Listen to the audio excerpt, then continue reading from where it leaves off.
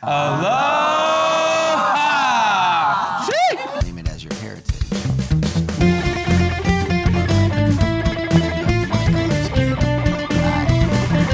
Searchable as reptiles. You know what I mean? You can't claim. What are you saying? If you have, Like if you're just like Europe. You know what I mean? I don't know. I mean, Like everyone's like, well, are you Irish or English? You're like, isn't that kind of the same thing? as what? You have to go back to the first part you said. I something about like if you're from Africa and you have. Are we dark starting skin. the podcast now? No. I'm just asking because I missed what you said. Well, I'm saying I'm appreciating all the African art Yeah. in here. So, like, if you look at that one over there, for example, it's like a woman wearing traditional clothing and she's carrying the vase on her head. Yeah. Right. So it's just kind of like if you have that color skin, you can kind of claim all of Africa as you know, your heritage, Okay. right? But the truth is, the continent of Africa is massive and diverse. Yes. You know what I mean? Yes. Compared to, like, say, Europe, right? Right. Europe is, especially Western Europe, it's quite Okay. small, Yeah, it's much smaller. not very diverse. It's. I mean, There's no.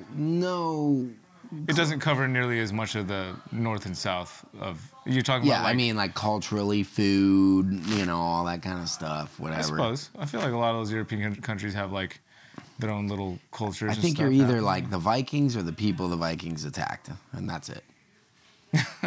There's your diversity. Those are your people groups. You know what I mean? I suppose. So I mean, there's we got- little idiosyncrasies, sure, but Yeah. but my point is, like, if I said, "Oh, yeah, I'm from European descent," everyone's like, "That's not an acceptable answer. Which one are you?" I'd be like, "I don't know, man. This Versus, is like my like, great grandparents. How do Versus I if know?" you're like Nigerian versus like Cameroonian. Yeah, or even like you could live in South Africa and be from 3 completely different people groups. You know what I mean? Like tall, nomadic warrior people, or short, you know what I mean, cultivating farmer Okay. people, you know.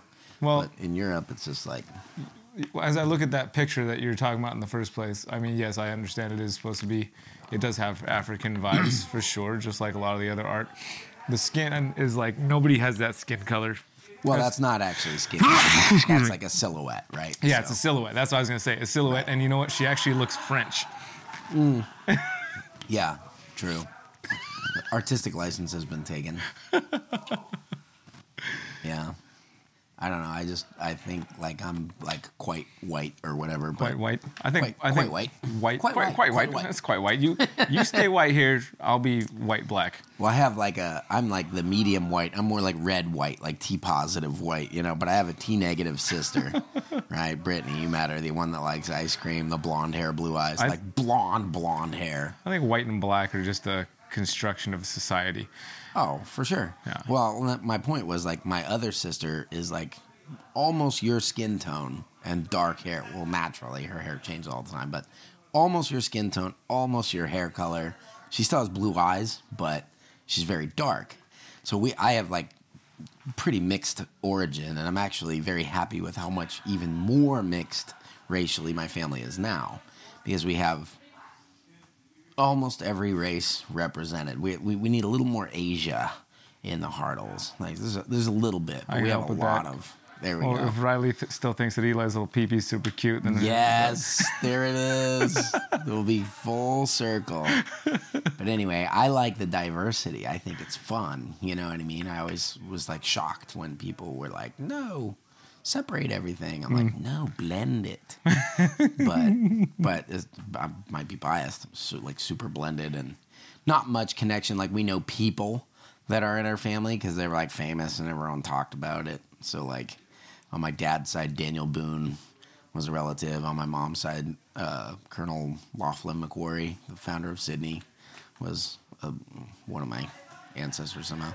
But, like, I don't know, you know. Like, we have a bunch of ethnicities, if you want to call that. But they're just really countries in Europe, you know. They're not, like, super different ethnicities. I gotcha. And we're all mixed up, and we all pop out differently, you know. Like, I got some European. That's like half of my heritage is all European ancestry, and then the Pacific Islander side of well, you things. drink too much water. That's why you're European.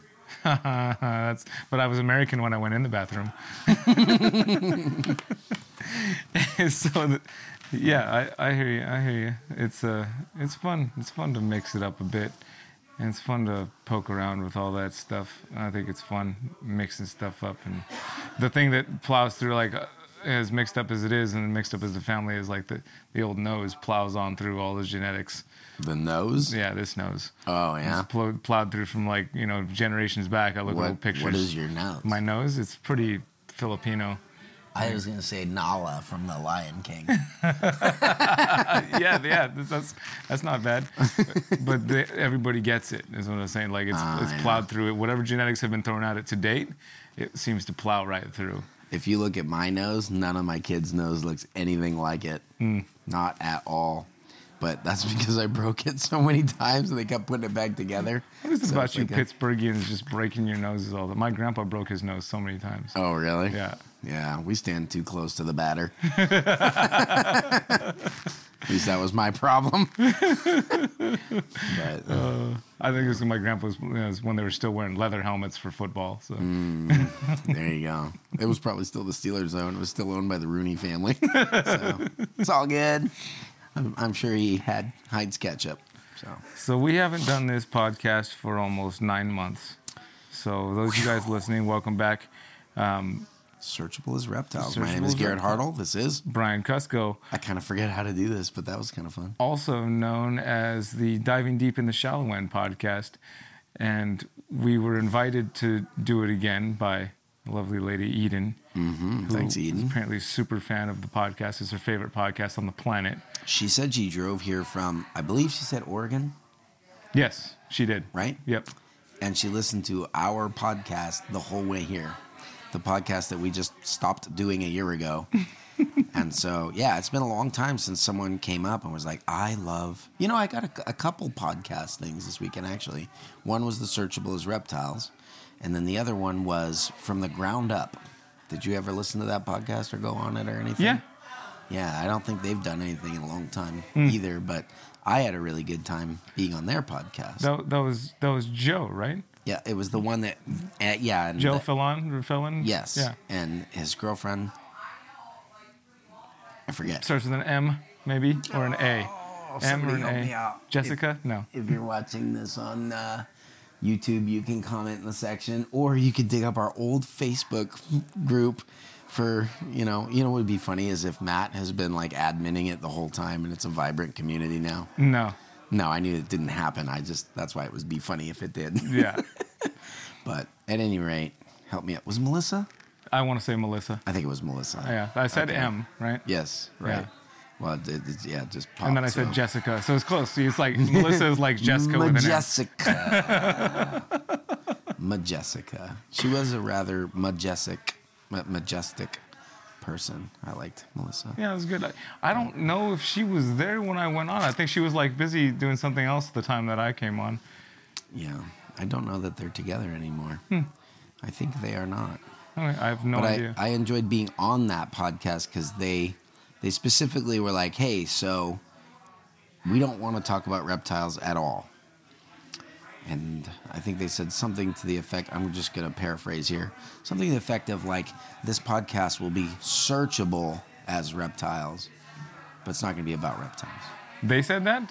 No, I was very much paraphrasing.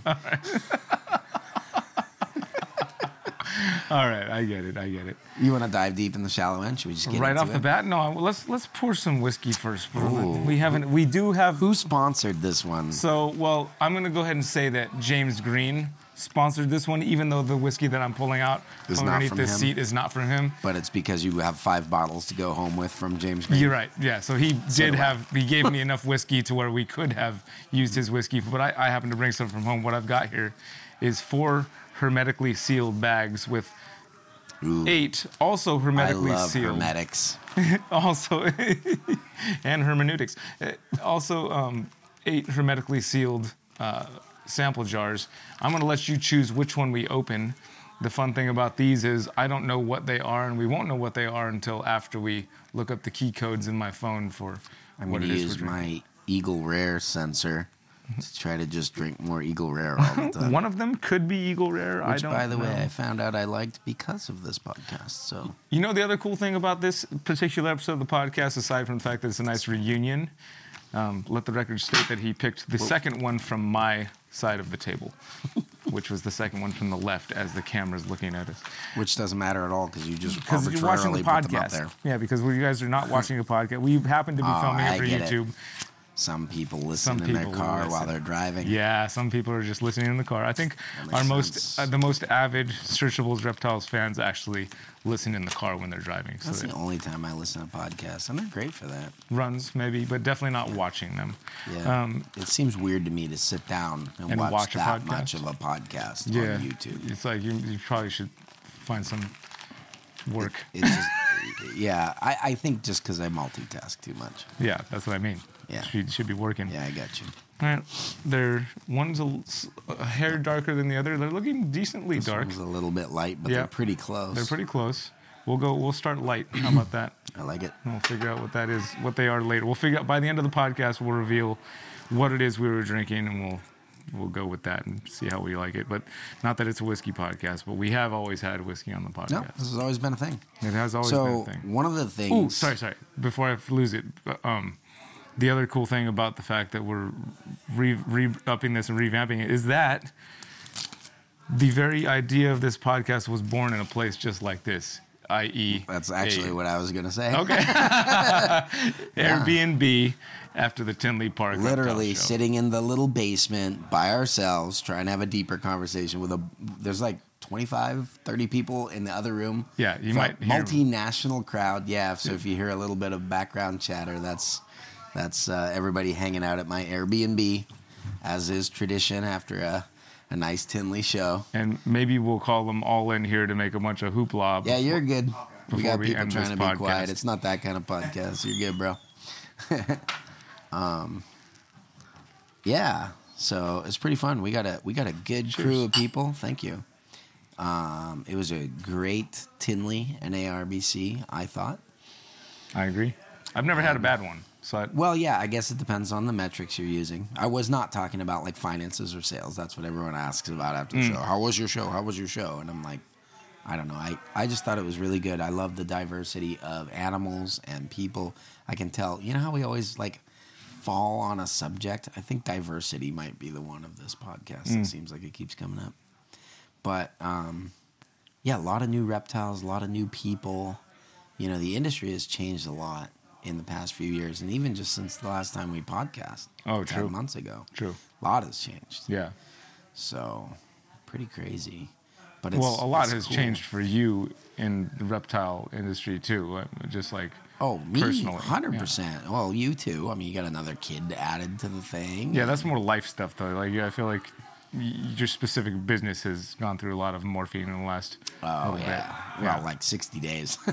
We could do our monthly podcast and I'd have a lot that changed. Yeah. But, yeah, we'll get into that in a minute. But, Show yeah, was so good. I mean, it was cool. Having a wedding at the auction was fantastic.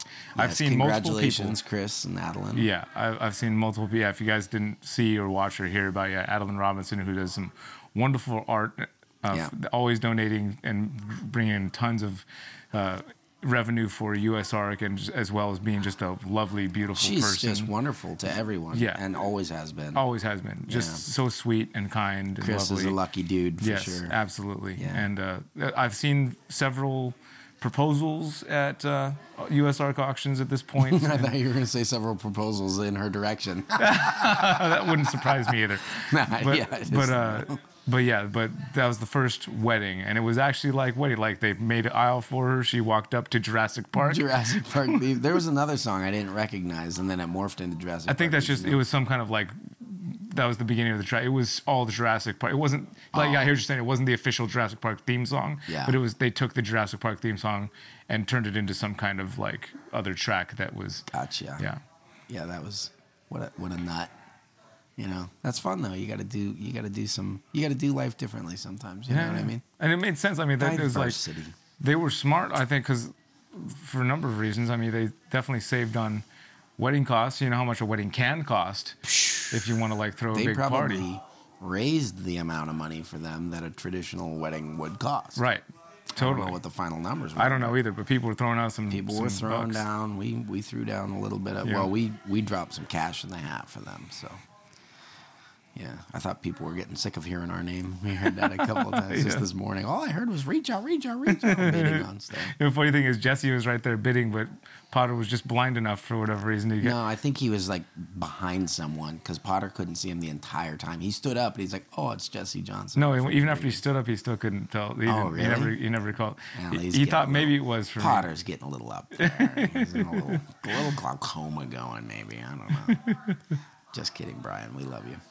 Yeah, no, that was funny because at first because he could like see, he raised his hand, but I think like he was behind somebody a little bit. He could like see my face, but Jesse's hand. He was like, "Is that Cusco?" Yeah. And then Jesse, I was like, "Nope, that's not me. Don't you be calling me for that bid. I'm not accidentally bidding on stuff." Oh, did you try it? I like it. Yeah. Oh yeah. Yeah, but good show. Good show.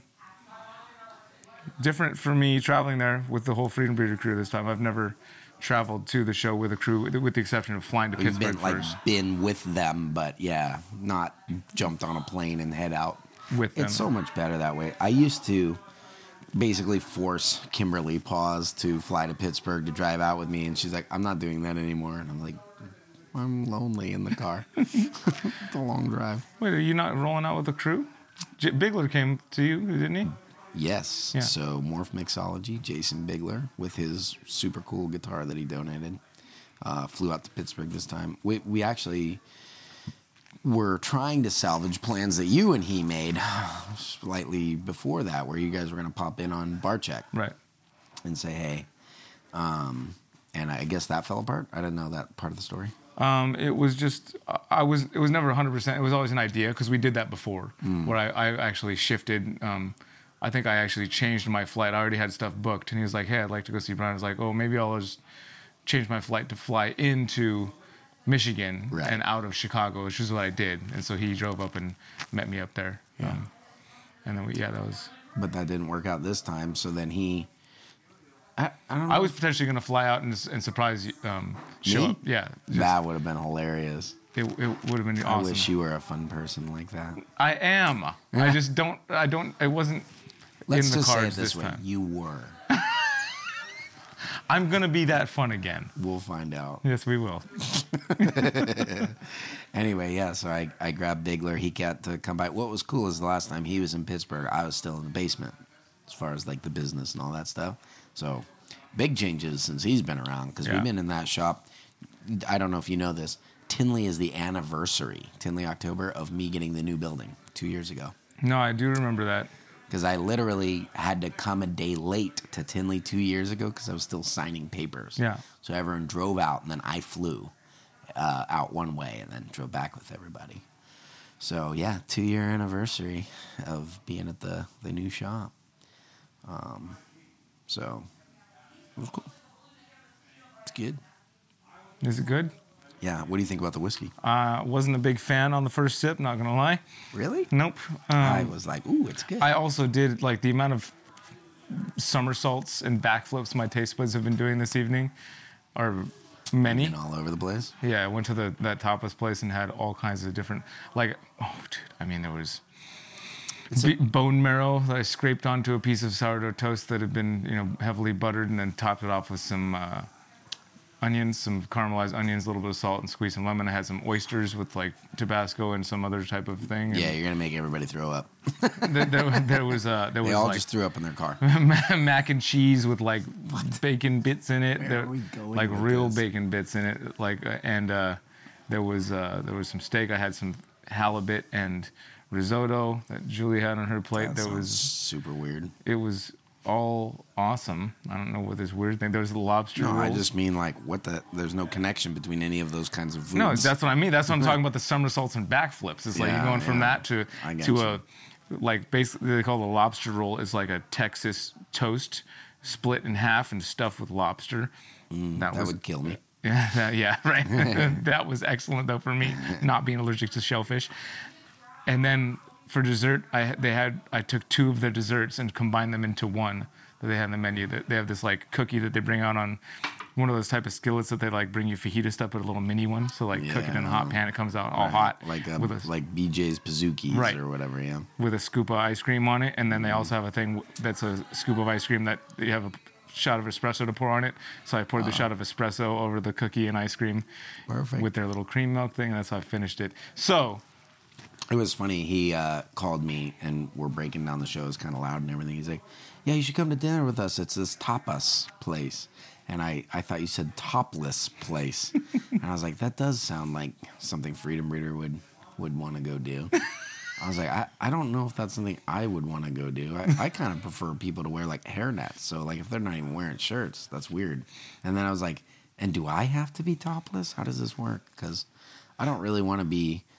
I'm like, have you ever seen those proboscis monkeys with the big stomachs that digest all the leaves? They got all their stuff in there. Usually when I see a proboscis monkey, I think about the ginormous nose, not so much the stomach. But the stomach is epic. You should check it out. They're like leaf eaters, so they have like, goats have like giant. That's kind of how I'm living these days. It's been a rough 10 months. I was like, I don't know if I want to be topless in a restaurant using my digestion gut in front of everyone. That's how I'm living this weekend, dude. I just feel like I've been rolling everywhere. Dude, I feel it. It's been pretty epic. It has been good. But to that end, I'm going to need to take a second sip of this because it's after all of that. Let's see what you think. Because I liked my second sip too. The first one, it seemed a little young. Yeah, it's got a real like alcohol burn to it for sure. But I like the little notes of honey. Yeah, there's a little honey notes, a little grainy to me off the bat. But again, coming from like having that bazooki ice cream thing with espresso, like my taste buds are compromised, so I'm no good for that. It's like it's okay. And then also James had, and then the cigar. James had some Penelope, which was 110 proof and Bourbon Junkie's pick. So like already I'm like coming off of the hot stuff. Yeah. Anyway, so one thing I'm super excited about. I've been saying it over and over again, but one of the auction items, I usually do not bid on live animals at the auctions. It's kind of like I have the animals I want. I go get them intentionally. I'm never like, oh, that's a good deal, and I could use one of those, right? However, we've been building out kind of our educational program at Reach Out Reptiles and doing a lot more community outreach stuff and everything lately. And I love doing that stuff, and I've done a lot of that in the past. But when I was younger, I had a collection that was like one of everything. Now I have like 100 house snakes. Well, that's an under-exaggeration. I have more than 100 house snakes. I can bring 100 to one show. And so it's like, look at this one. Look at this one. And everyone's like, do you have a lizard? Or, So I've been kind of like building out the collection. And I got a pair of rhino iguanas, babies, that Ty Park produced. I was there. It's so cool. Because, they are cool. Well, I don't know if you remember, but Ty invited Kira when she was 5 years old to go to the very first Iguana Fest as his VIP, which I thought was super classy. And the reason why is because Kimberly was Kira's friend the whole time, and Kimberly rescues iguanas. They had an iguana, I think it was born this way, but its back legs didn't work, so it was paralyzed. And Kimberly posted some social media about it, and Kira had seen it. And then she was thinking, she's like, I think I could invent a cart for that iguana. And so we actually designed and rigged up like a little cart with wheels. It was like a jacket you put on with an axle and wheels through it so that her, back leg paralyzed rhino iguana could get around. And so it was pretty cool, and she put it on and did all the social media stuff, and of course Ty saw it, and so he thought that was cool, so he invited us. Anyway, we had the time of our lives because he treated her like I would treat her, like a little angel, my princess. And he's like he dedicated a staff person to us and was like, take them anywhere, show them anything, whatever they want to do. Well, Kira was like, I want to go in this cage, I want to go in that cage, so she just literally went in all the enclosures. And there was a shot you can still see on one of Dave Kaufman's old episodes where Kira sat down as a 5-year-old and ranted about the importance of conservation of iguanas. And like, this is like 40 adults all in tears. And she was doing it all with this big rhino iguana. And she's sitting down and the rhino iguana's like faces at her level. And she's just like chubbing its cheeks and patting it. She's like this big guy the whole time. It was so cute. So anyway, I've always liked them. There's not a lot of reptiles that I've wanted and haven't had, right? It was like, you know, I've had a lot of reptiles and I kind of get what I want. So, but cyclures are one of them. So I'm kind of dumbfounded that I'm 40 years old and just getting my first cyclura iguanas. And, you know, because of Chris and Adeline's wedding and stuff, I named them Chris and Adeline. I got a pair of them, so that'll be fun. So they'll be cool to grow up for the education program. Doubt. It is cool for me, too, just to see that happen for all the reasons you stated, as well as the first time I ever saw any baby cyclura was at Ty's place. Yeah. And just, like, played with some little babies there. So stinking super cute and super chill. Yeah. Gosh, they just cruise. Just sit in your hand and just, like, what's up? We're hanging. 100%. I love that, you know? You don't have to worry about them, like, jumping. You have to, like, oh, don't jump out of my hand, little guy. No, they're just, like, supremely confident right out of the gate. Awesome. I love it. Little chubsters. Yeah. It's nice. I'm very excited about that. All right. Okay. Diving deep in the shallow end? Yeah, so, again, shout out to Eden for implementing this, or for provoking. That's not the right. Provoking. That doesn't have the right connotation. Eden has provoked us. We were provoked. We're podcasting about her now. This is the Provoked podcast. She had an idea, and my poor brain didn't hold on to it for diving deep in the shallow end topic. It's okay. I got another one from our crew in the other room. Yeah, the whole crew in the other room had this, and it's funny, just like the whole reason behind starting this podcast was like, ooh, we should be recording this conversation because it's super cool and natural. And that's what happened as soon as they brought up the idea of diving deep in the shallow end subject for tonight. And then right off the bat, like, the conversation just went from, you know, the topic was obviously, does size matter? That's the topic, right? Which is great. Of course, it has to be like perfect for you and your super dwarves, and we're not going to get away from talking about that tonight, apparently. but then it turned into, like, you know, Dustin mentioned, oh, it's really about the, you know, motion of the ocean, or, you know, how the torque, and, like, you know, how does that work? And then the size and the depth and all these things. And it was just funny. Oh, yeah, I think I should have just recorded that. Should have just recorded that. And it was really good. And then next thing we know, we're talking about whale penises and dorks, because those are the same thing.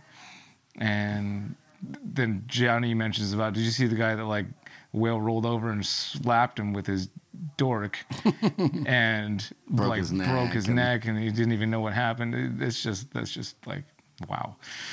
So anyway, yeah, does size matter? I guess it depends on how deep you want to get. Well, I like to take this from a marketable reptile perspective. Oh, great. Yeah, no, I do. I think, so this is one thing that I think has been interesting to see in the reptile hobby in, say, the past, I mean, it's been happening for a while, but really in the last, like, 2 years, I think it's exploded, is, like, smaller pets with, like, a larger enclosure, right? Because you have a vast array and ability to observe all these natural behaviors. So if you have something like, you know, even a super dwarf retic is a fairly large animal.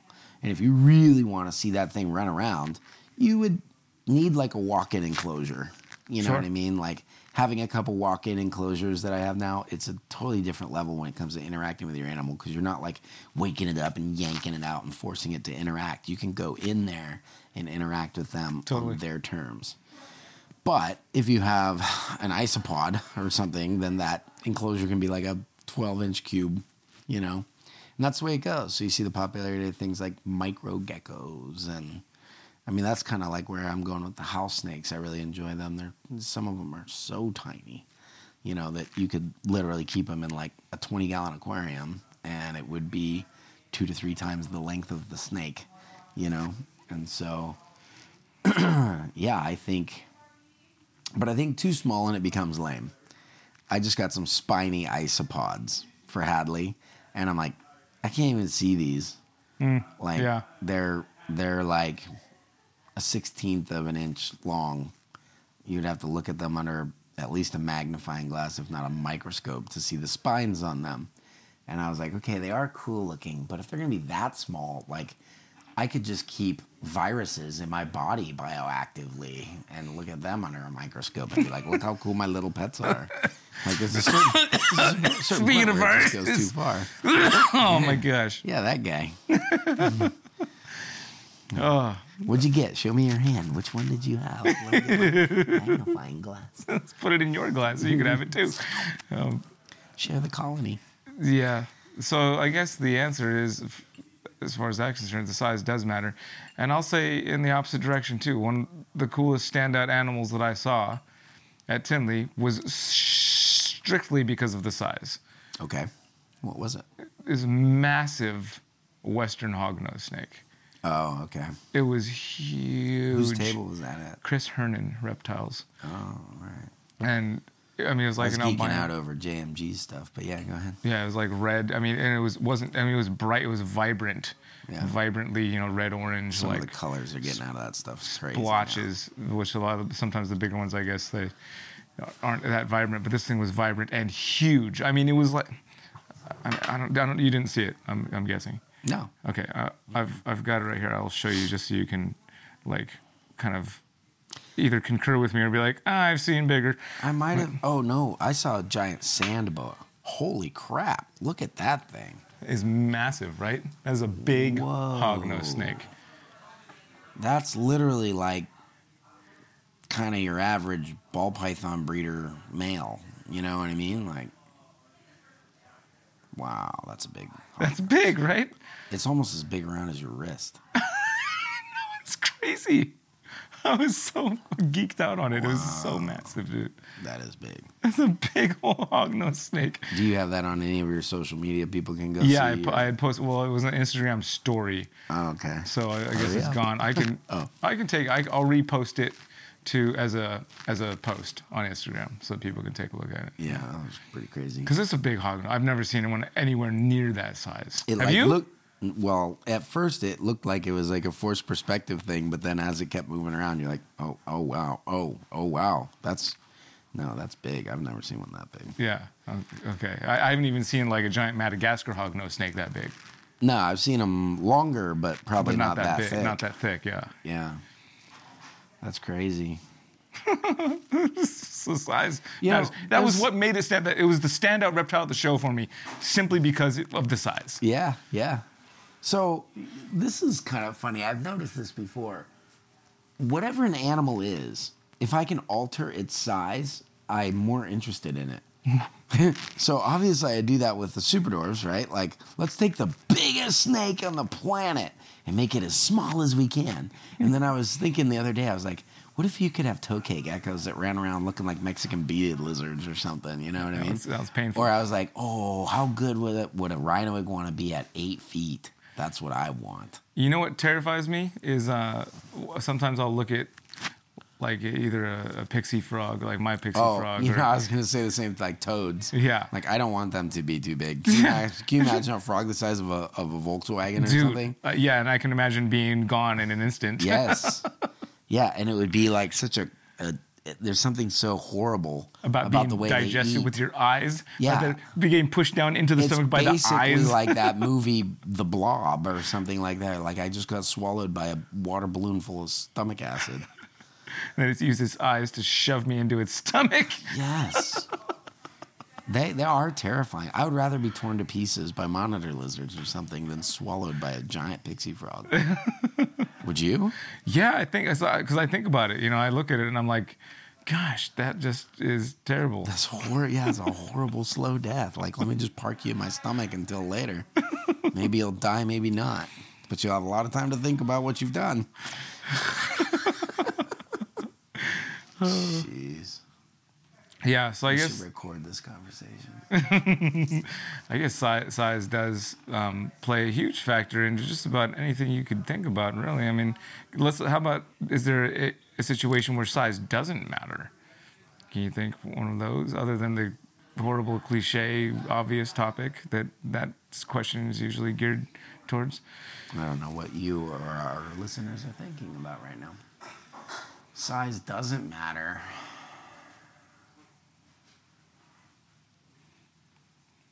A little tougher question, eh? You know, I think in like personality or connection. So again, like I'm thinking of like an animal, you know? An animal? Okay, I was thinking person when you said personality, but what are you thinking? Personality too. Or humans too. We just don't have as much diversity of size. But like No? things for that are personalities? things that are about the size as us, we connect with, right? So like a dog. And a dog's running around, you got a golden retriever or whatever, and you're like, oh, look at it. Like, it's such a valuable little life and wants to connect with me. Which goes to my point that Chihuahuas are not dogs. Yeah, continue. Well, or even if you have something bigger like an elephant or something, you're like, oh, wow, it's majestic and you appreciate it.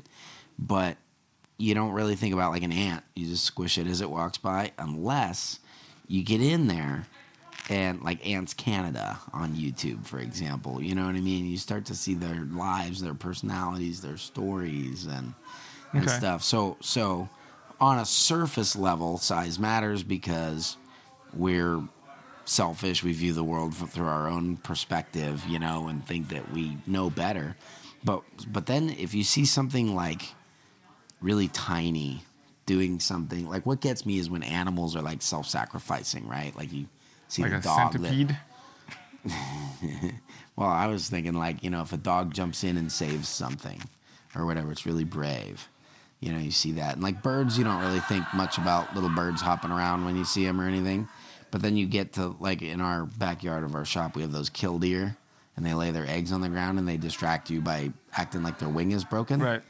And it's so cool when you sit down. Like I never know where the eggs are, but I always stop walking for a minute so I don't crush them when I see a killdeer start acting like that. And I'm like, look at this bird, like acting lame and flirting with predators. Come and get me, come and eat me, and risking its life to get away from its babies. And it's just like a little bird you don't think about for 2 seconds, and now it's doing something great.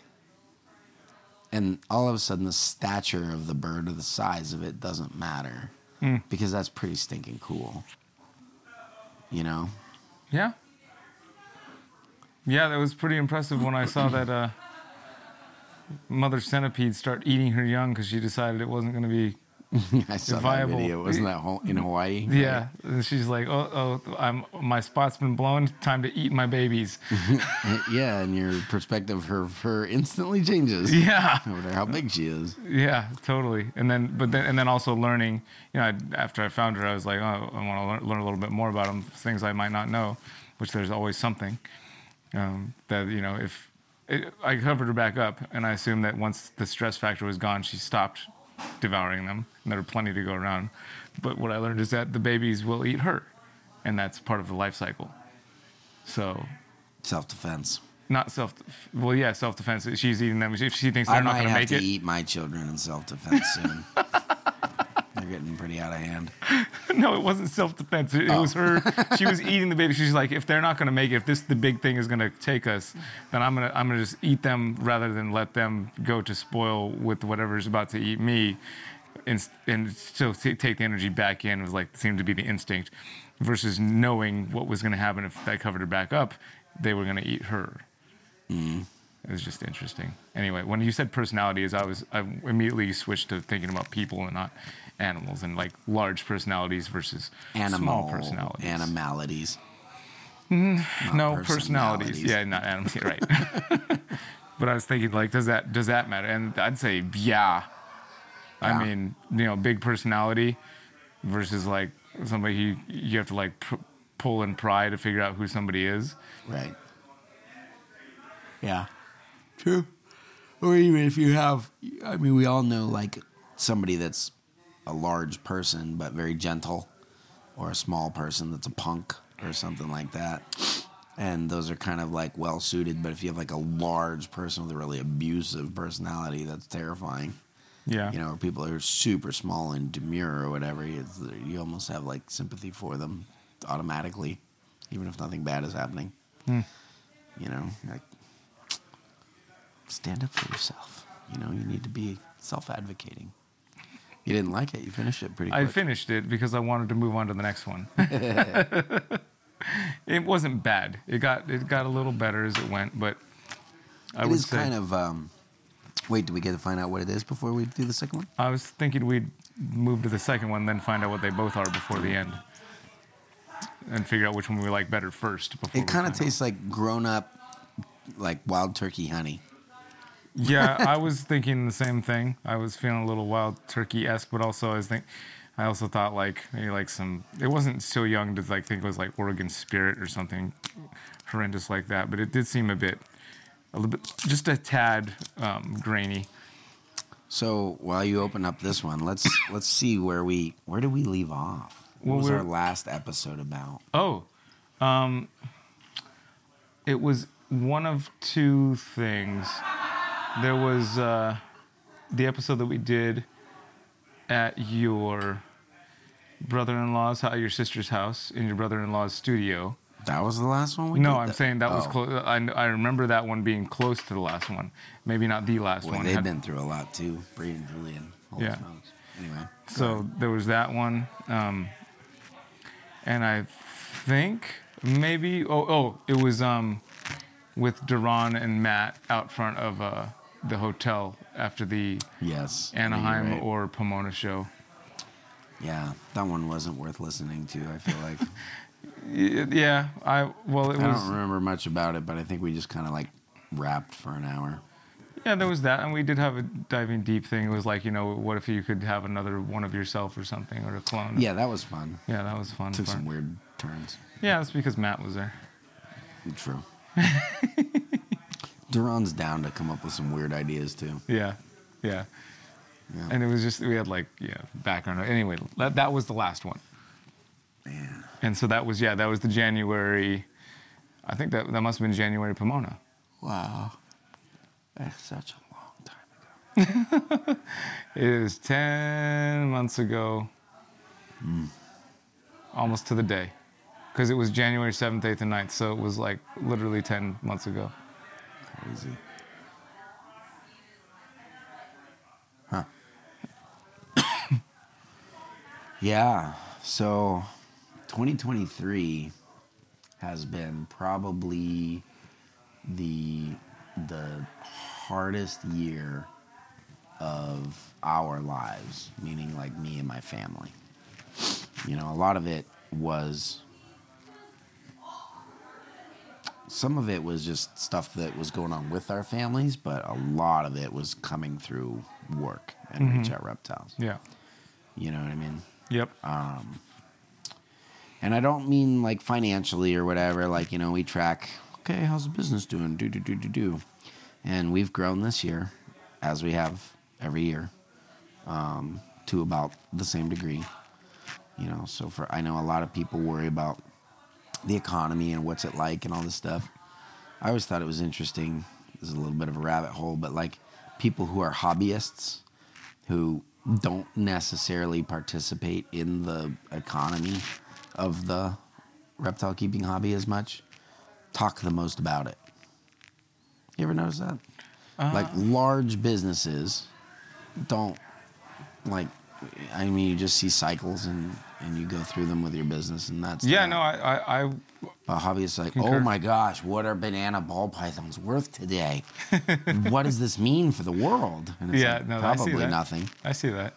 Yeah, that's strange. I think maybe just too narrow of a focus, or could be too much worry, or maybe they just haven't been through enough. Like, I think if you have a much larger operation, this isn't to put anyone else down, because you realize like any of us are just like anybody else.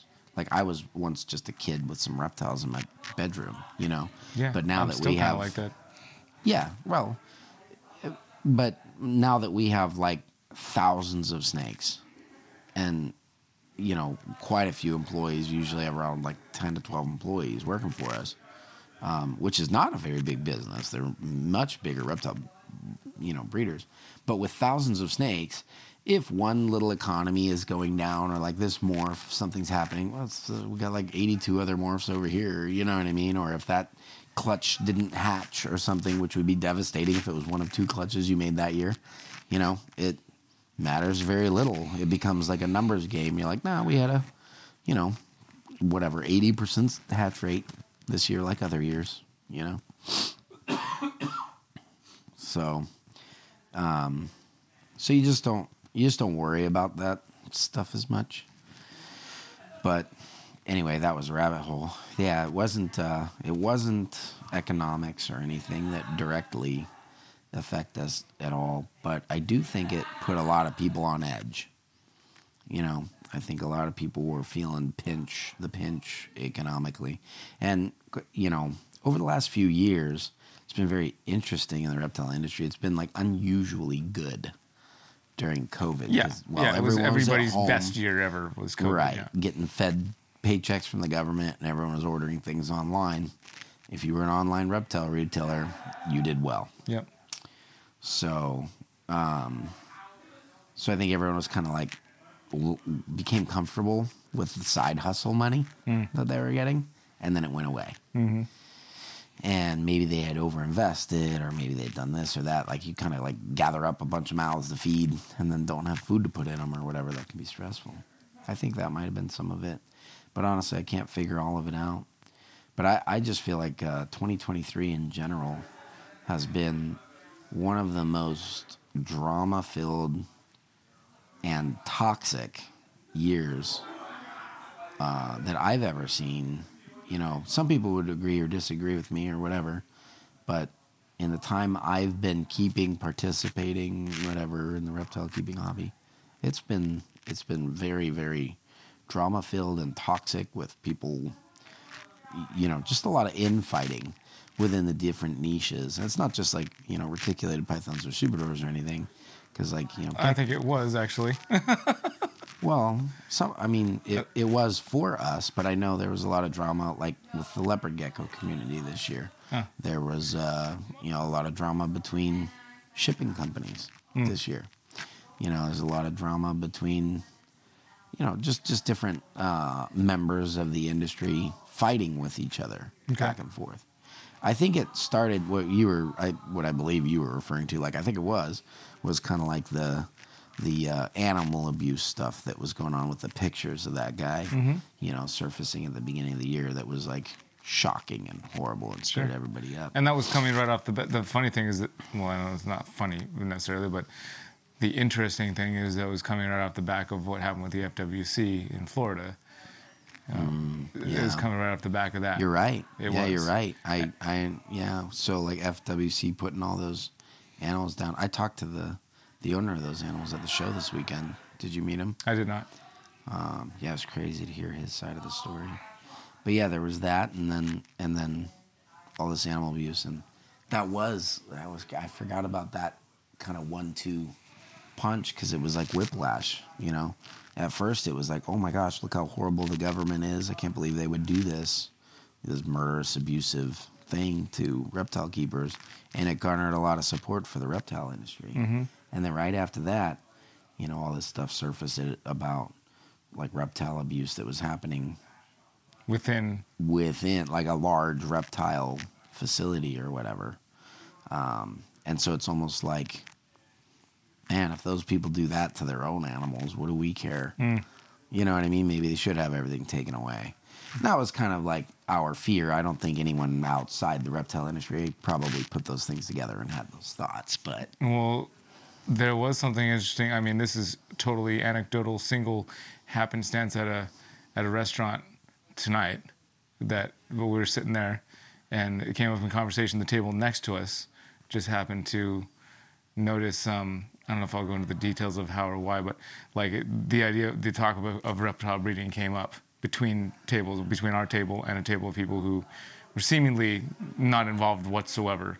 Okay. And it just came up like it was a natural flow of conversation that came into that. And they were not here for the show. No, or part of absolutely not. They were locals. Yeah. They were local Chicago, just Illinois residents. Eating in a restaurant. Yeah, and like their one question, they were like, "Oh, and the breeder doesn't they like stay in the dark all the time, like in that?" And like there was like this kind of little bit of like concern, like for how it's done. Oh, like do animals live in the dark? Yeah.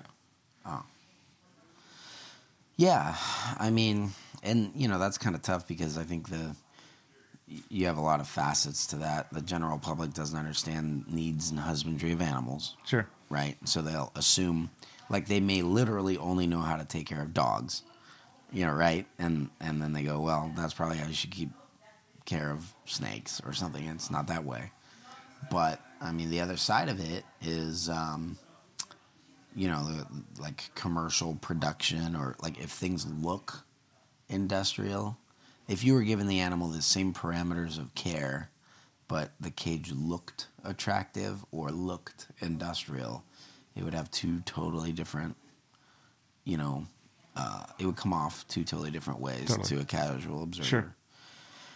And then the dark side of it, too, is that if it does become like a financial thing, and I don't honestly know a lot of people that do this, but clearly it does happen, where they're like, you know what, we got to cut corners to save money and compromise on husbandry to do that.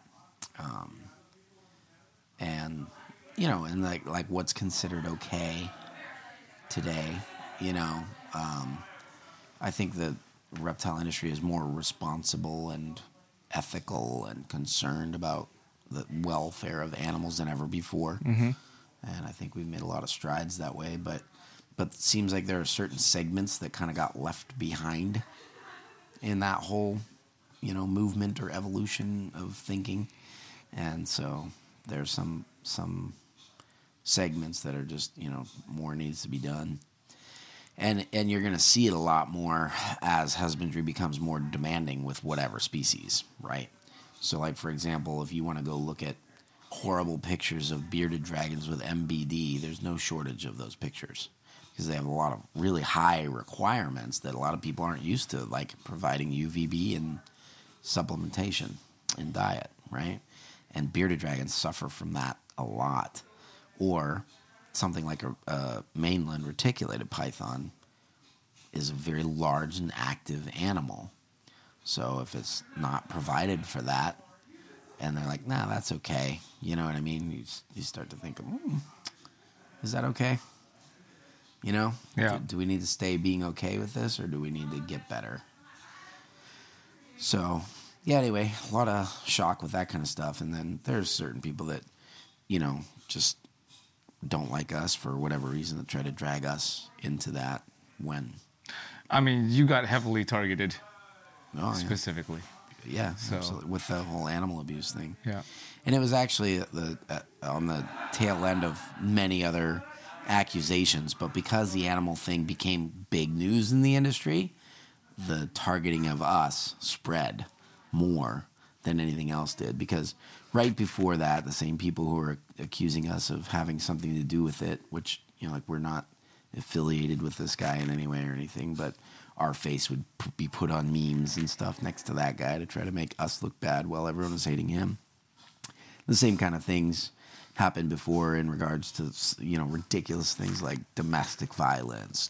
Whoa, there's Garrett. You know what I mean? Like domestically being violent or something, or approving of it, and, just outrageous claims. And it was like nobody actually believed any of that stuff or listened to it. And, I didn't listen to it or anything. It didn't really have any effect. But then when this one happened, everyone's like, shocker, oh my gosh. And people who don't know us, that's one thing. Like, you don't know us, you don't know what to believe or whatever. But we, there were second, third, fourth hand conversations, playing telephone game of who we are or what we do and how we're involved happening. And fortunately, we're super open and really well known. So there were a lot of people, if someone said something outrageous, like, oh yeah, it turns out, did you hear, by the way, Reach Out Reptiles is super abusive to their animals. And then there'd be people like, well, I don't know. I was on an hour-long live stream with him last week where I was walking through his facility and everything looked awesome. Or, I don't know, I just filmed a YouTube video at his place 2 weeks ago, and everything was awesome. Or we just had Retic Fest and, 250 people from all around the world hung out with everything that we have. You know what I'm saying? So there was people that stood up for it. But the part that was, I think, personally bothered me You know, I like to be the guy that never gets bothered by anything. But the one that bothered me was like people who were like, you know, gee, you really do know me quite well.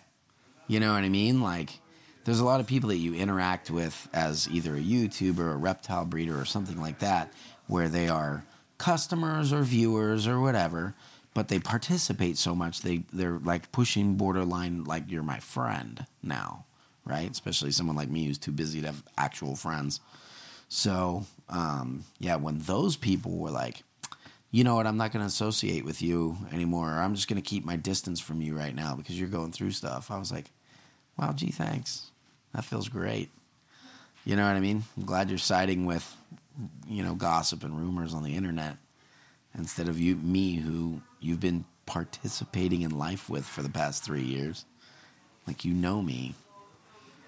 If this was going on, wouldn't you have noticed or said something? You know what I mean? And so it's like, even if they didn't believe it, because actually now that a lot of that's blown over, everyone's come back and they're like, let's do business with you again. But it's, you know, it changes when that happens.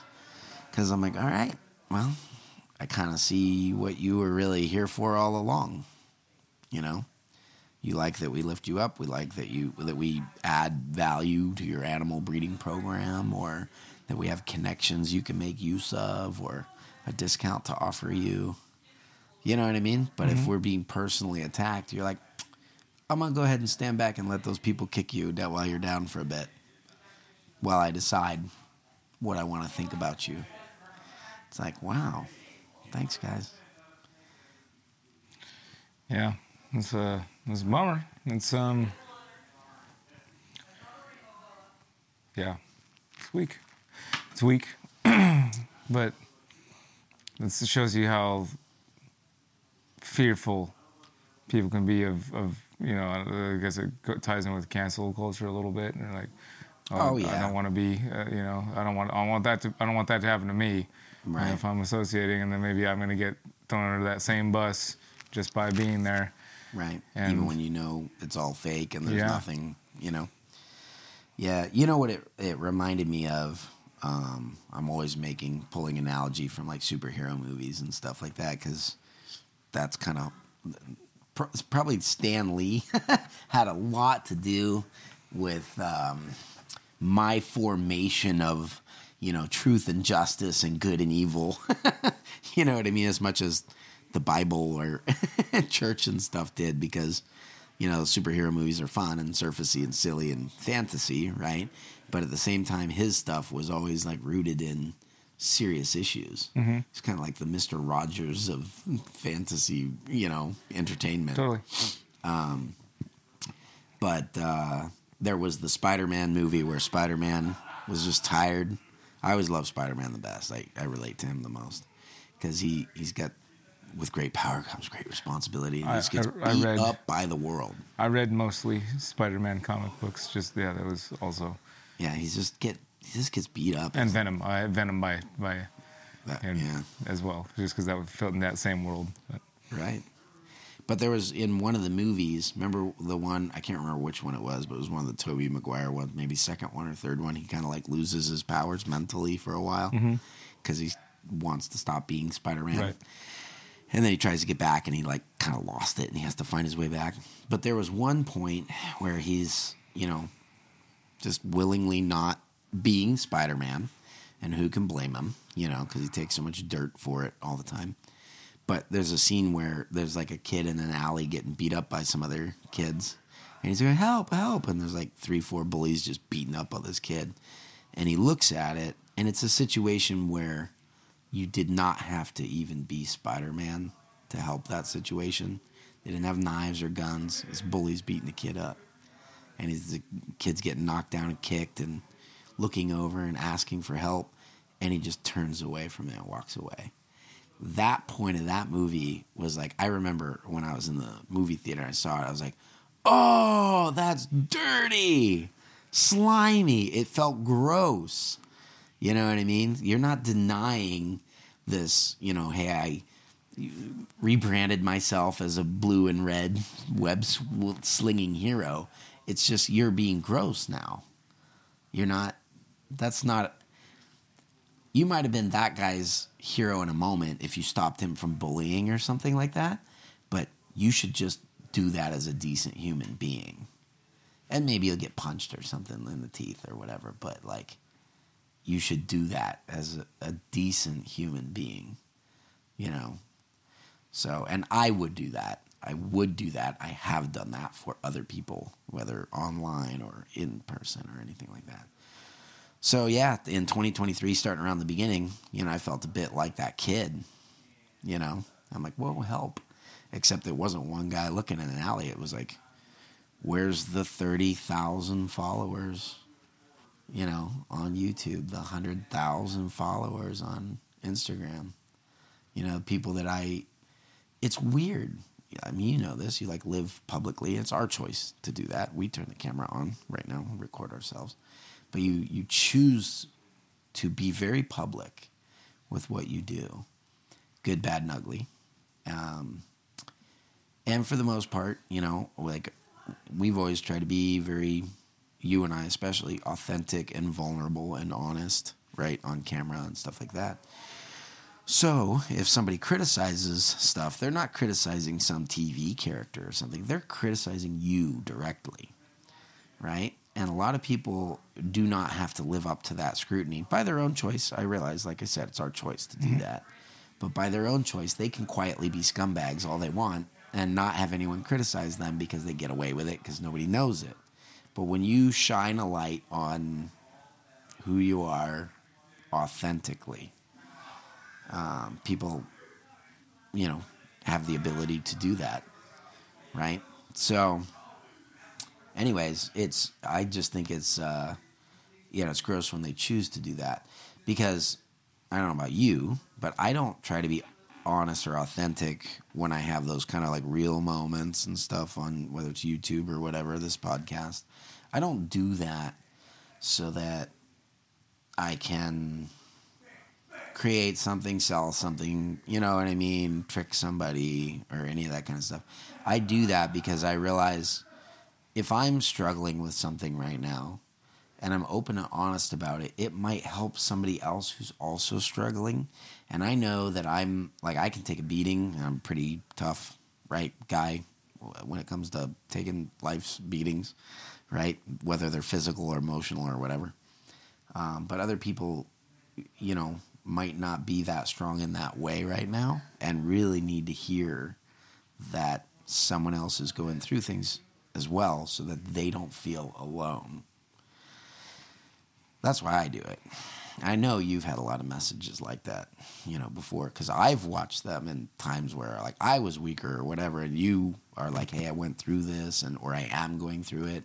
And sometimes it's like, here's the solution, or you'll get through it too. And sometimes it's like, I don't know if there's a solution. This is just what is right now, you know? And I want to openly share it with you so that you can see we're not perfect or whatever, you know? Like, humans have struggles. So, anyway, yeah, it was weird. That's been the undertone, and it was set up pretty early in the year from some of that stuff. Like I said, it's not the people who attack. They're just usually gross people that are being gross, and you can count on them to do that.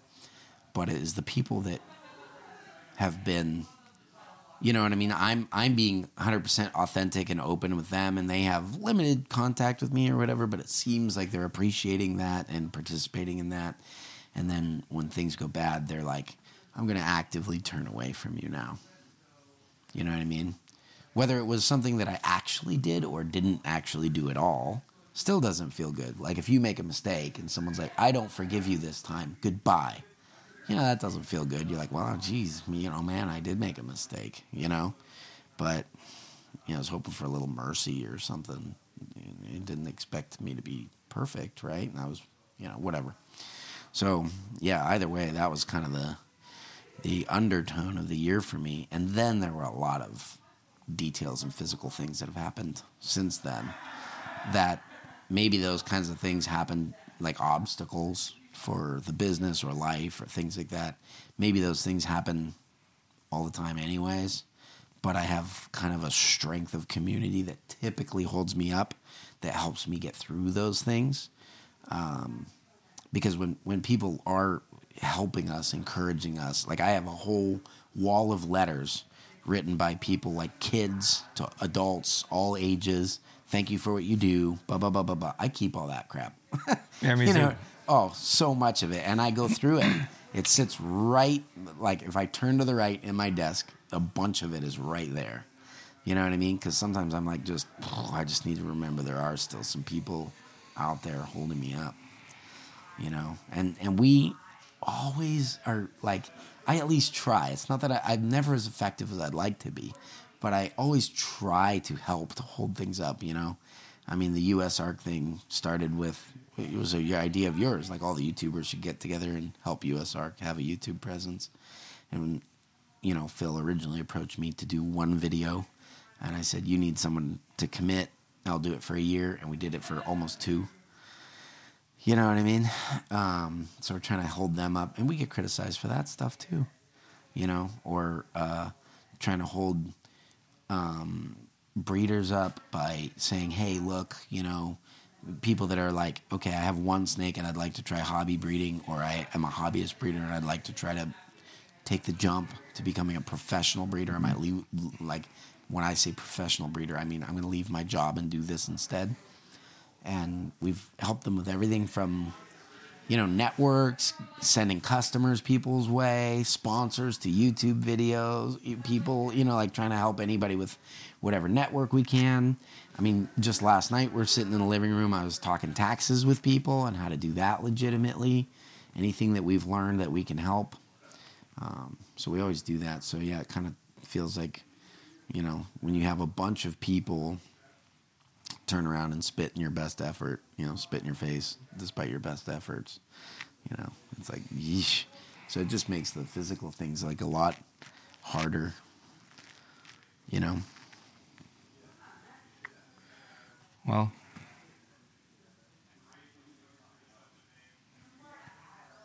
that and I'm just overworked. sure. That's what happened since then. You know, just in the business, we had a lot of full-time. I went in the last 60 days from 5 full-time employees, a bunch of part-timers, to 1 full-time employee, you know. So that's what, 160 hours a week of work? Is that right? 120? No, 160 hours. Yeah, it's a lot. Of week work on Garrett's plate now. Yeah. You know. And the rest of the staff who have been amazing. Like, really cool. The staff that is sticking around, and they've been very flexible, taking on new tasks and stuff, so I very much appreciate them. Joe, Hadley, Thomas, you know. Yeah. All those guys. Well, if I was in a spot where I had any spare helping time, I would... A lot of people have said that, yeah. Yeah. A lot of people have said that, and I do appreciate that. But it's a lot of times not realistic, too. And it's not always something that's like, I've got this thing to do and someone can come help. You know, like having the right job to give someone to help you is challenging sometimes. Sure. Because sometimes it's just like, I just need to be, well, you and I have both been traveling on weekends a lot lately. I don't think I've had a day off in, you know, I know I got up to 2 months or something like that. You know? Yeah. So I'm past that now. No, I'm with you, man. At least the next few weeks I won't have one. Yeah, I'm with you. I mean, my work-life balance, as you know, is kind of... I've been blessed with a pretty healthy thing of that, but I've also been... Like, my ability to say no to stuff is limited, especially when it's in front of me. You know, my ability to say no to stuff that's like a plane flight away, a little easier. I'm like, no, I'm not getting on that plane. Right. But if it's stuff that's around... Hey, neighbor. Yeah, hey, neighbor. Yeah, I'm building that deck. Or I'm... Yeah. Yeah, you've been having to hustle pretty hard lately, too, it seems. Yeah, it's definitely been some hard hustle. And I can appreciate it, and I've been, you know, the Lord has given me perspective to be enjoying even the struggle parts, you know, which is crazy. He's kind of always done that for me even before I knew it, honestly. You know, there've been spots where it's like, I mean, I think of times when I'm like literally talking buddies, talking to a friend from, you know, taking the gun away from his head over the phone while I'm in prison. You know, so it's like he's always given me that kind of perspective. Like it's okay. I think God loves us even if we don't believe or know that there's a God. Yeah. You know what I think of? You've been on herping trips with me and the guys out in Phoenix, and we find that like thirsty rattlesnake in the Phoenix desert during a drought, and they'll like crack the water bottle open and drip on its head, and the rattlesnake is drinking and stuff like that. And it's like, it's always cool when you see a desert creature. You're like, wow, man, you have like a crazy tough life, but you're perfectly adapted to it, and it's amazing. But sometimes, like, remember that Western Diamondback that was real skinny on the side of the road we found when it was me, you, Clint, Dave, and, you know, the locals. Yeah. I think Noah was there, too. That was cool. Yeah, your son was there. And that snake was skinny, and that snake was in trouble. It was dehydrated. It did not look good. And, yeah, and we're able to, like, water it and stuff like that and just give it a little boost. Hang in there, buddy. You are good at what you do. You know, you're an inspiration. I know most people see you and want to kill you, but I see what you are. I see your value, and that's awesome. And you got to keep going. I'm going to give you a little refreshment, a little drink of water right now to keep going. And it's cool for us to be that. And I think that God sees us that way even when no one else does. You know what I mean? It was sometimes we're the thirsty rattlesnake. And it's like, I'm dying in this desert. What's going on? And it's like, no, listen, man, you're an inspiration. You're good at what you do. Just watching you makes me feel better about my life. Not in a comparison way, but like that I can do it too. Because I see you out there doing it. And I think God, like I said, whether you believe in him or not or whatever, I think sometimes he'll just reach out and give you a little refreshment. Right. Common grace is how I understand it. Sometimes you don't even notice it, you know, and we focus on the people who are like wanting to kill us, you know, metaphorically if we're a rattlesnake. But, and we may not notice that this water dripping on our head is coming from, you know, a herper or something like that, or God in that case. We may not recognize that, but the herper still cares and God still loves his creation. And you're very important to him. And there's other people that, you know, you're very important to, too.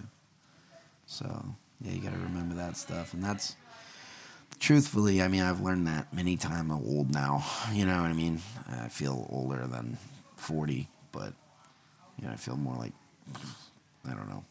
My dog years are adding up. But, yeah, I've been through a lot of times, like dry times in life. And I know that God cares, and I know that I should be here and do these things. And it's just hard when you do them for people and they turn around and spit in your face. But I think, you know, this time of life or what I'm going through right now, the lesson is like, you didn't do that for them. You might have done something for them, right? But it doesn't matter whether they appreciate it or not, because, you know, my motivation in doing those things is I do those things for me because it's who I want to be, you know? And who I want to be is like the person that God has been for me. I've been watered in the desert, so I want to water other people, even if, you know, they would bite the hand that feeds them, so to speak, cut off their nose to spite their face, if they're that kind of a person. But I'm helping them because I want to be a helpful person, you know, even if they're going to be, you know, just not receive it. Well, you never know, too, when it's going to be that person that is really needing that water in that moment. You know, it's a little more obvious when it's a rattlesnake out in the desert. It's like pretty obvious, like, okay, you need some water. But if you're aiming to have the character that you're aiming to have in what you've done and what you're doing to do that, to water people, whether they know they need it or not and whether they appreciate it or not, chances are there's going to be somebody that really needs it, and you may not even know that they need it as bad as they do, but the fact that you're there willing to do it is what they needed the most in that moment. I had no idea, so this morning was very encouraging. Yeah, we had a pretty cool little group chat this morning before the show. Yeah, little fellowship action. So I came back and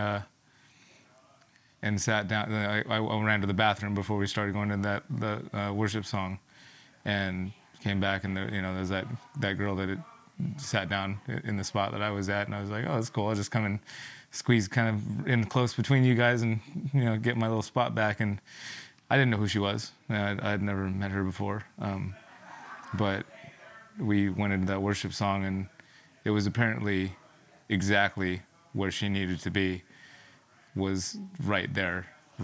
Well, for people that don't know what you're talking about, I don't know how this was the first one I went to, but was it John Feely that kind of started this stuff? Was it you? It was. Mike? Well, apparently there's been some that have happened before. The other couple that came down that does like the wood carvings, Ben and Sue. Yeah. They apparently had times when, like, I guess at Daytona, they've had times where they actually I don't know if it was oh my God, I'm spacing his name right. Wayne. I don't know if it was Wayne that gave him the room or whatever, but they've had moments, I guess, where they've had whole rooms and had like full services at reptile shows. Yeah. So it's not like it's the first of its kind necessarily, even though it feels that way for me and us maybe. Yeah. But the first one for me was at Pomona. I think a couple people prompted me, like it would be cool if we had a little fellowship thing. So I organized it and kind of put the beacon out and was like, let's meet up and do that. So same thing with. It was basically a bunch of us getting together just intentionally, like, hey man, we're here in the reptile industry. I think the goal is to like uplift and strengthen one another and stuff like that. So yeah, the way it went down this morning ended up being kind of cool. Like everyone just sort of went around the circle and told what's been going on in their lives lately, So I didn't know most of the people in the circle, but maybe I knew half of them or something. But there was quite a few that I didn't.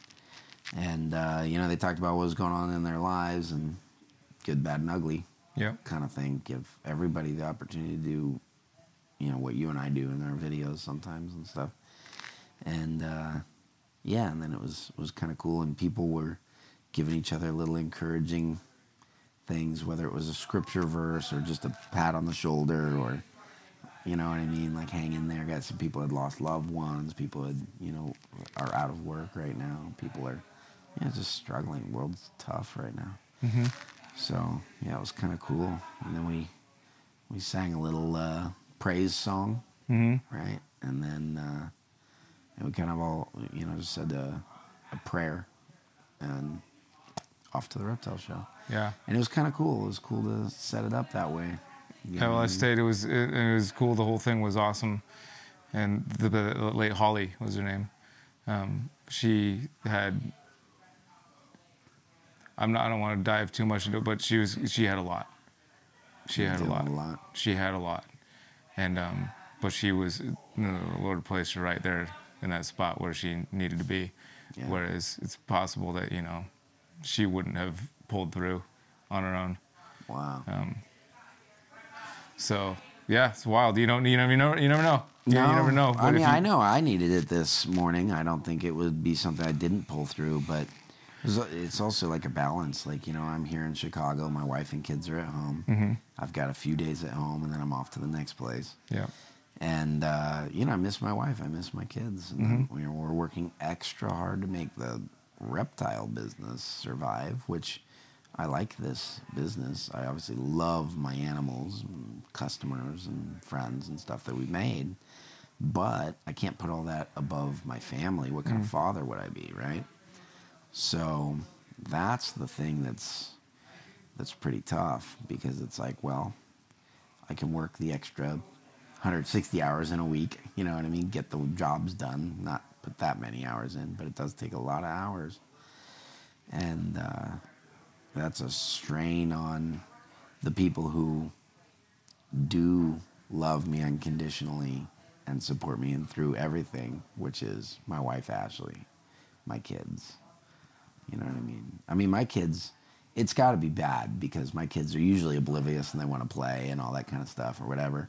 But I come home and the three older ones, even Finley, little guy, he's in kindergarten. They're like, "Are you okay, Dad? Like, work okay today? Are you all right?"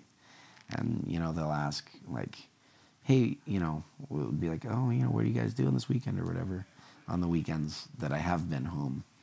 And even the weekends I've been home, I've been doing, like, tours in the facility and stuff like that, or working on stuff to stay on top of it.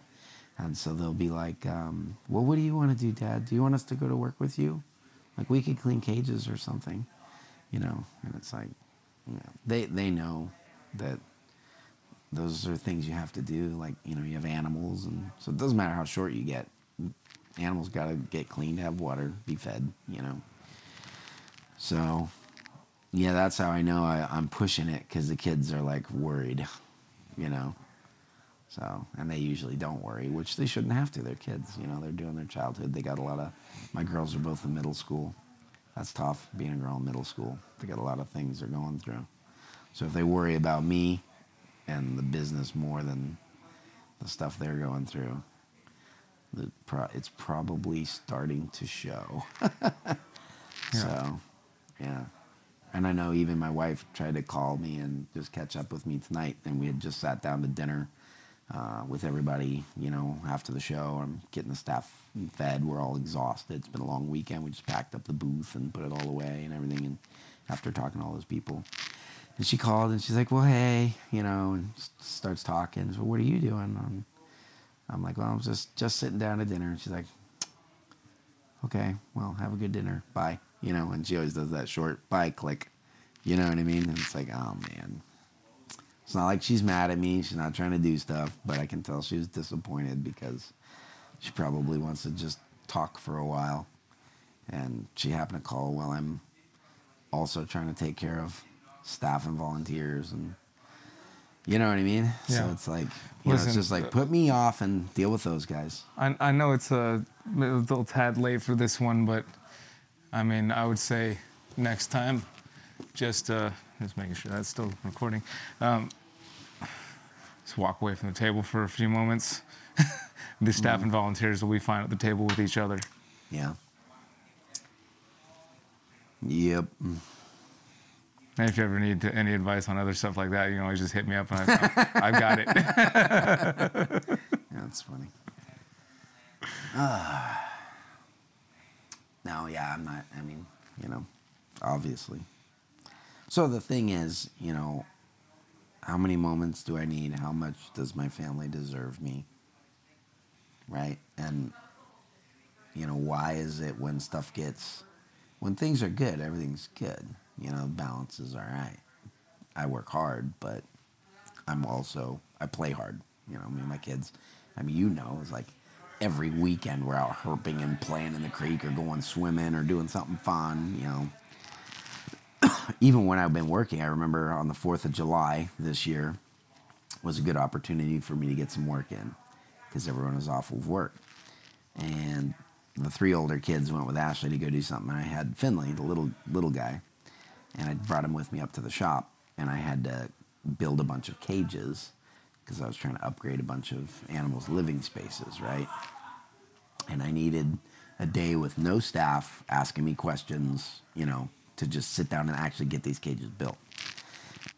But I had my 5-year-old with me too, and I managed to, so I took the 4th of July and built cages all day for 14, 16 hours or whatever. And he got to watch a movie, and I taught him how to ride a bike, and we had a picnic, and we caught some frogs. You know what I mean? Like, awesome. While I got a bunch of cages built. And so that's, I think, a good day of, like, crap, we got a lot of work to do. Sure. I still need to be a dad. And I got, like, so many cool, he's just so cute, you know, he rides a bike. Like, that's a big moment for any kid. But Finley is, like, the man who has been attracted to anything with wheels since he was born. So to have his own wheels taking him where he wants to go, he's just in his element. It's awesome to see. It's really cool to see his passion for that. And, you know, I don't know. It's kind of fun. Yeah, I love that story.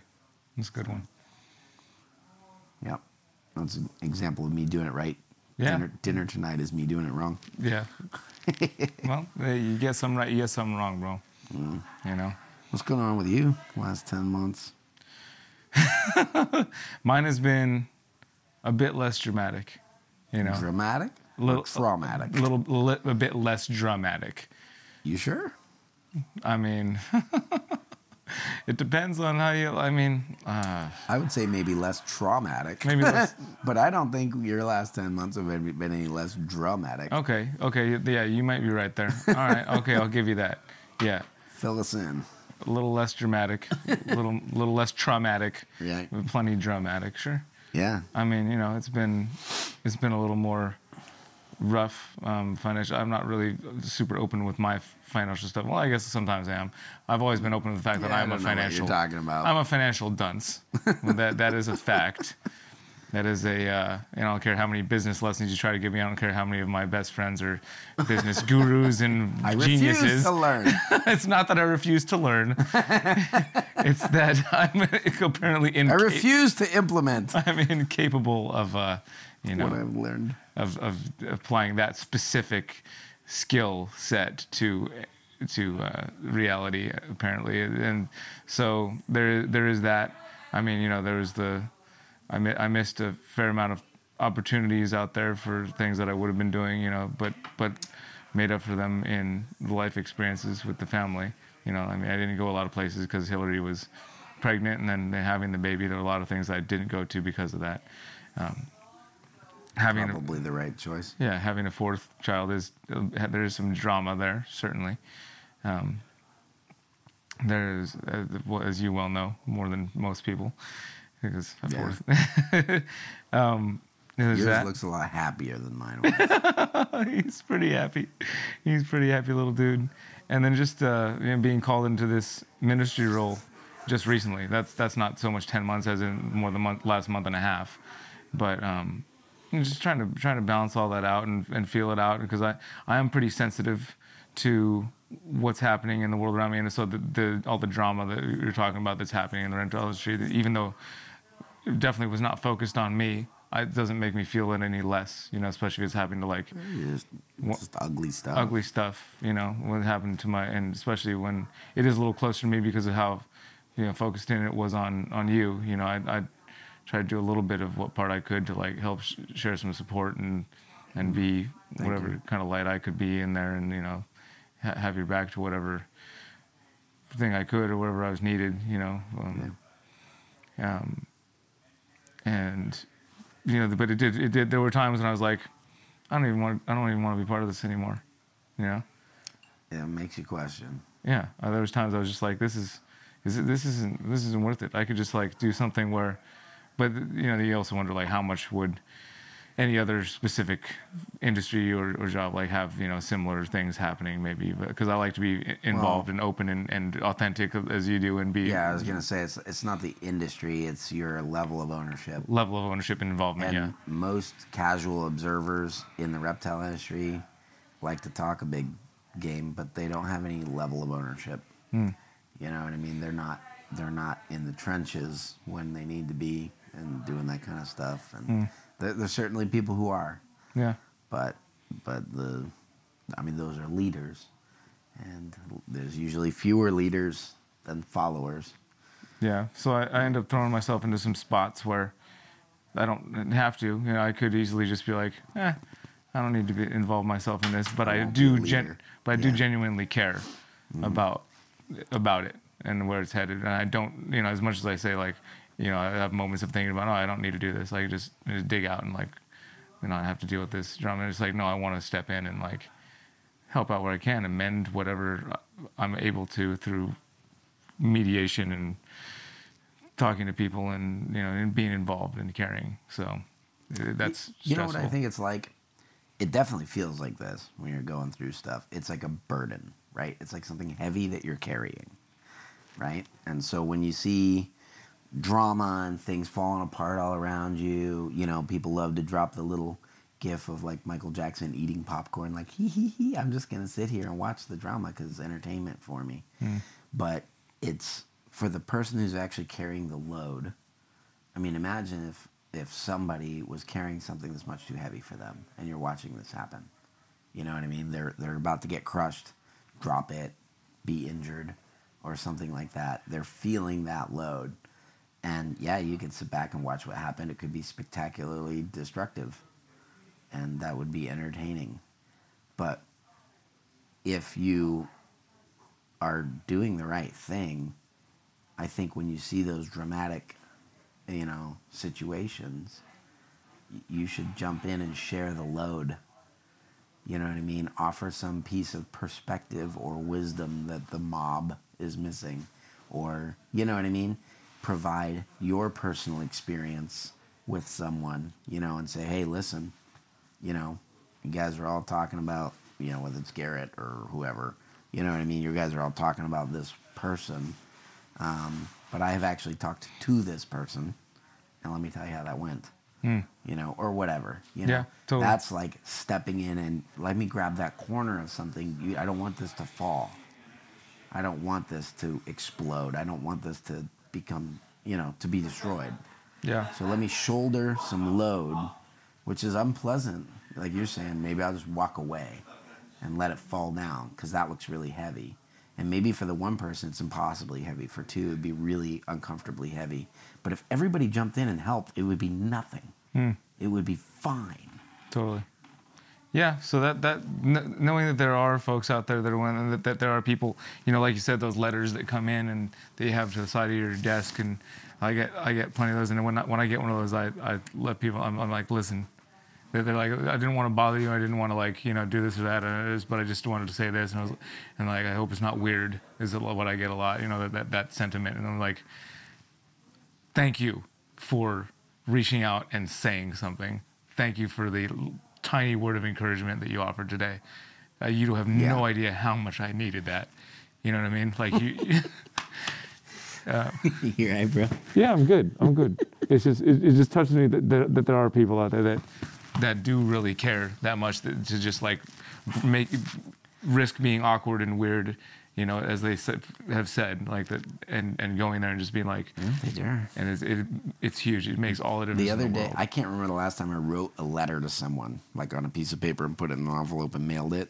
But the other day, I wrote like a 2.5, 3-page letter to a 6-year-old who wrote a letter to me. And I was like, this is freaking awesome. I just sat down. Took me forever. I have so much to do, but I'm like, this kid's getting a letter. Priority number 1 right now, Yeah. It was awesome. It's beautiful. And there's a lot of that happening. And I've seen a lot of that happen this year in particular, which is encouraging. I would never, as much as sometimes I would think, have those creeping thoughts, of, oh, just leave it. It wouldn't actually happen. I couldn't. Right. It's not.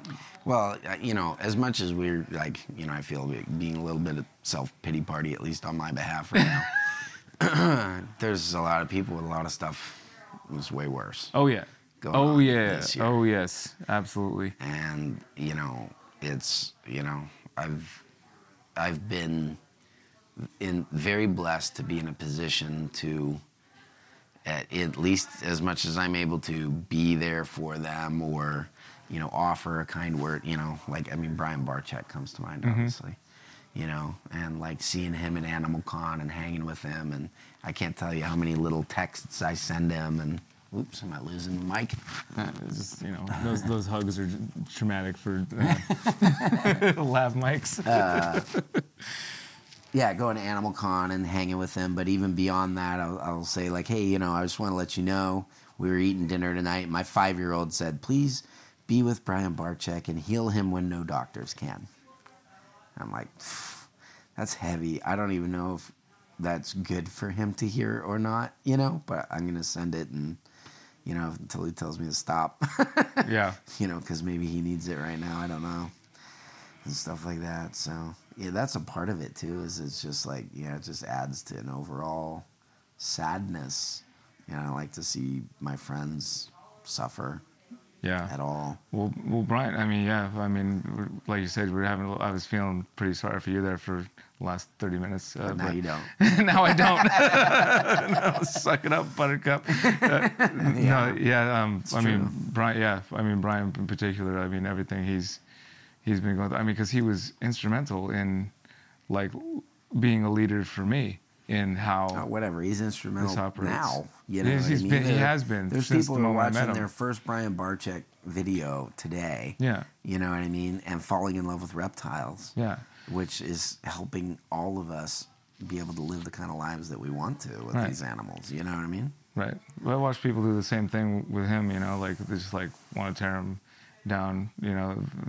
That's happened plenty of times, you know, even if he gave him some reason sometimes. But just knowing who he was as a person, just how many times he was literally the guy that was willing to offer the shirt off his back to me. So not just being a leader in like, you know, caring for the reptile world and like putting himself out there and being a big presence out there, helping just the one-on-one person stuff where nobody's looking, nobody knows what's happening. There's not a single camera on anywhere, and there's not a single person that's going to know what's happening except for just me, the one other person that happens to be in the world next to him in that moment. And he's just like, listen, I know we just met, but like, you can come crash in my hotel room because you're going to Tinley tomorrow too, and you have nowhere to stay, or you know, or you just flew your drone into the side of that bridge, and I watched you do it, but. Yeah, you go ahead and fly mine for the rest of the trip. 2 seconds after I just demolished. He's such a generous person. Like we were literally sitting outside having cigars, and James Green, the guy you were saying was bringing us all whiskey and stuff, he sat down, and I'd never heard this story before. James Green, for those of you that don't know, I usually I'm always hustling, and I have been since the beginning. So when I first started vending Tinley, I had no staff or volunteers or anything, and I would do it all myself. You know, the first Tinley I attended, everyone likes my pallet wood booth. I built half of it with all my power tools at the booth the day before the show. And so James Green is like, well, I got a couple kids and we can come help you. And just like pushing carts back and forth and stuff. He's always done that. So anyway, an hour ago, or just before this podcast started, we're sitting out on the porch. And he goes, you know, I know you because of Brian Barczyk. And I was like, what? Really? And he's like, yeah. He goes, my kids are big Barczyk fans, and I used to go every time we would stop in at the Reptarium. I'd take a picture of my son and Barczyk, and you could see my son getting older, you know, in each picture or whatever, and they thought that was cool. And he said, and Barczyk was just talking about good people in the industry, and he brought you up, talking about me. Like, Barczyk just said, yeah, Garrett, he's a good guy. You should get to know him. And he's like, so I took him at his word and reached out to you, and then I saw you there and you needed help and I helped you. And he's literally been helping us ever since. Yeah. And I'm like, yeah, I never knew that. I was like, why is Brian Barczyk even talking me up? I don't understand that. Yeah. He has nothing to gain from it. We don't have any business relationship. He's not a sponsor. I don't sponsor him or anything. He just was having a conversation with someone, talking about good people, and brought my name up. So I just think that's pretty cool, you know what I mean? That, you know, because a lot of people, especially people that get a lot of attention, they work hard to get a lot of attention. So they're like, let's keep the attention on me, shall we? I worked hard to get here. But Barczyk's not like that. He's like, oh, good, I'm glad you could make it. Let's take the picture you want for your son. Also, let me shout someone else out to you that can't repay me for this favor, but I'm going to just show a little love his way. So it's crazy. Yeah. I don't think there's a lot of people that do that for other people. Not enough. Not enough. Not enough. Especially not in 2023. So, man. Crazy. What do you think, Mike? Mike Taitula, everybody. Just walked in the room while we were podcasting. What's your take on it? I'm an innocent bystander. I'm not supposed to be here. I'm just listening. We were thinking about having everybody come in and make a bunch of noise before we ended this thing, but, you know, it was just a thought. I can rally if you want. We should just get everyone in here for a big group shot at the end. Yeah. Everyone can fast forward to the end of the episode and see it on camera. Yeah. Oh, before we grab everybody. Before we do, while you're doing that, let's find out what the whiskey was we were drinking. How about that? Good call. Yeah, give us like 2 minutes. Yeah. Let's see. So the first one, I really like the second one better. I have no idea how to end this episode. This was the second one? That was the second one. I don't know how we end this episode necessarily. I don't know how we start episodes. That's just kind of how we roll. It just seemed like there was a lot of processing. I think it's not going to end on this podcast. We'll probably have to do another podcast before 10 months go by. Oh, well, we are going to see each other in like 2 weeks. Uh-oh. I think, because I know I don't have Sounds like we traveled too much. I don't have a plane ticket yet, but I'm pretty sure I'm just going to make it, especially since I keep seeing posts with my face on it. Or, not just my face, but I did call and tell you that you can stay in my hotel room and drive around my rental car. I appreciate it. Well, then I will take you up on that. How about that? All right. There is a app in here somewhere where I've stored all this information secretly for myself. There it is. Very helpful. It's I'm 90. Let me see that one. I'm pretty sure this was the first one. I'm almost positive I sat the second one over next to you because I was like, but I don't know that for 100% fact now. That's a problem. They're kind of similar.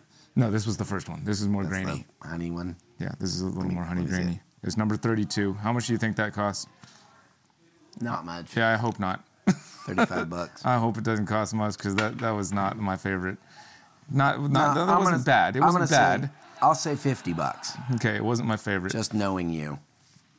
25.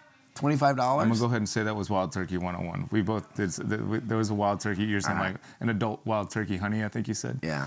I'm gonna go ahead and, on a very strong limb and say that's Wild Turkey 101. Let's go ahead and take a look. See. And that's Wild Turkey 101. And it's $25. $25. So it was all right. I came off those somersaults and backflips of all the things I ate and tasted today, and that's why I think we Well, came I'm into proud it of like myself because I'm not a bourbon guy, and I think I said Wild Turkey first, right? that. You did. Number 31. 31. The second one. I liked a lot better in this particular instance. So Yeah. Wild Yeah. Turkey loses. Much It's probably much more more expensive. refined. Oh, it's only $10 more. $35. Yeah, that's the funny thing about bourbon. There's some really good, inexpensive bourbons. Yeah. Knob Creek 9, 100 proof. Yeah, Knob Okay. Creek makes a solid.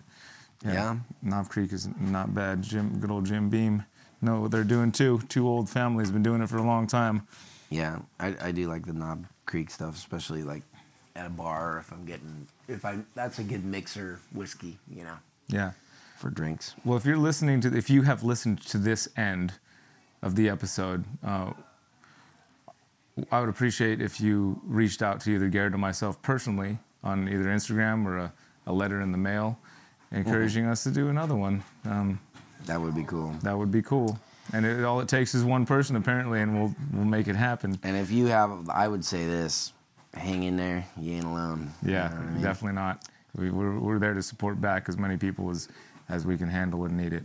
Yeah. And if we can't do it directly, we probably know somebody who can. Yeah. All right. Should we show what's going on that all the people we're neglecting while we podcast tonight? Yeah, we should. Everybody come in here. Let's take a big group shot and just pile in. If I'm gonna zoom Good it out. luck. Pile in around us, and we'll Right just here. How get a wide nice is big this shot? I can make it wider. Make it work. I can make it much wider. There we go. Keep coming. Keep coming. Keep coming. It's a family picture. Here it is. Searchable as reptiles. I think Keep we're all- coming. Keep yeah, coming. You gotta get in. You gotta get in You more. gotta get in. Yeah. Johnny, you're small. If Get in you're- the front. Am I fitting? Squeeze. I think are we fitting? Can you see? No, Can you see from the blue shirt to the black sweater? Yeah, we got your face in there. We got. There it is. I think we got. Can I see New York hat? Yeah, I'm pretty sure. Yeah, I can definitely. All right, just so that everyone gets to know you, on the count of three, we're all going to say our name. 1, 2, No. 3. On the count of three, I know you're all Canadian and stuff, but on the count of three, we're gonna say aloha, right? One, and it's like this. Aloha. This is not your channel. 1, 2. It's my camera. What are we doing? Saying aloha. 1, 2, 3. Aloha. Chee! Yeah, that's a good one. All right. Thanks, guys. Searchable as That was solid. reptiles. That was solid.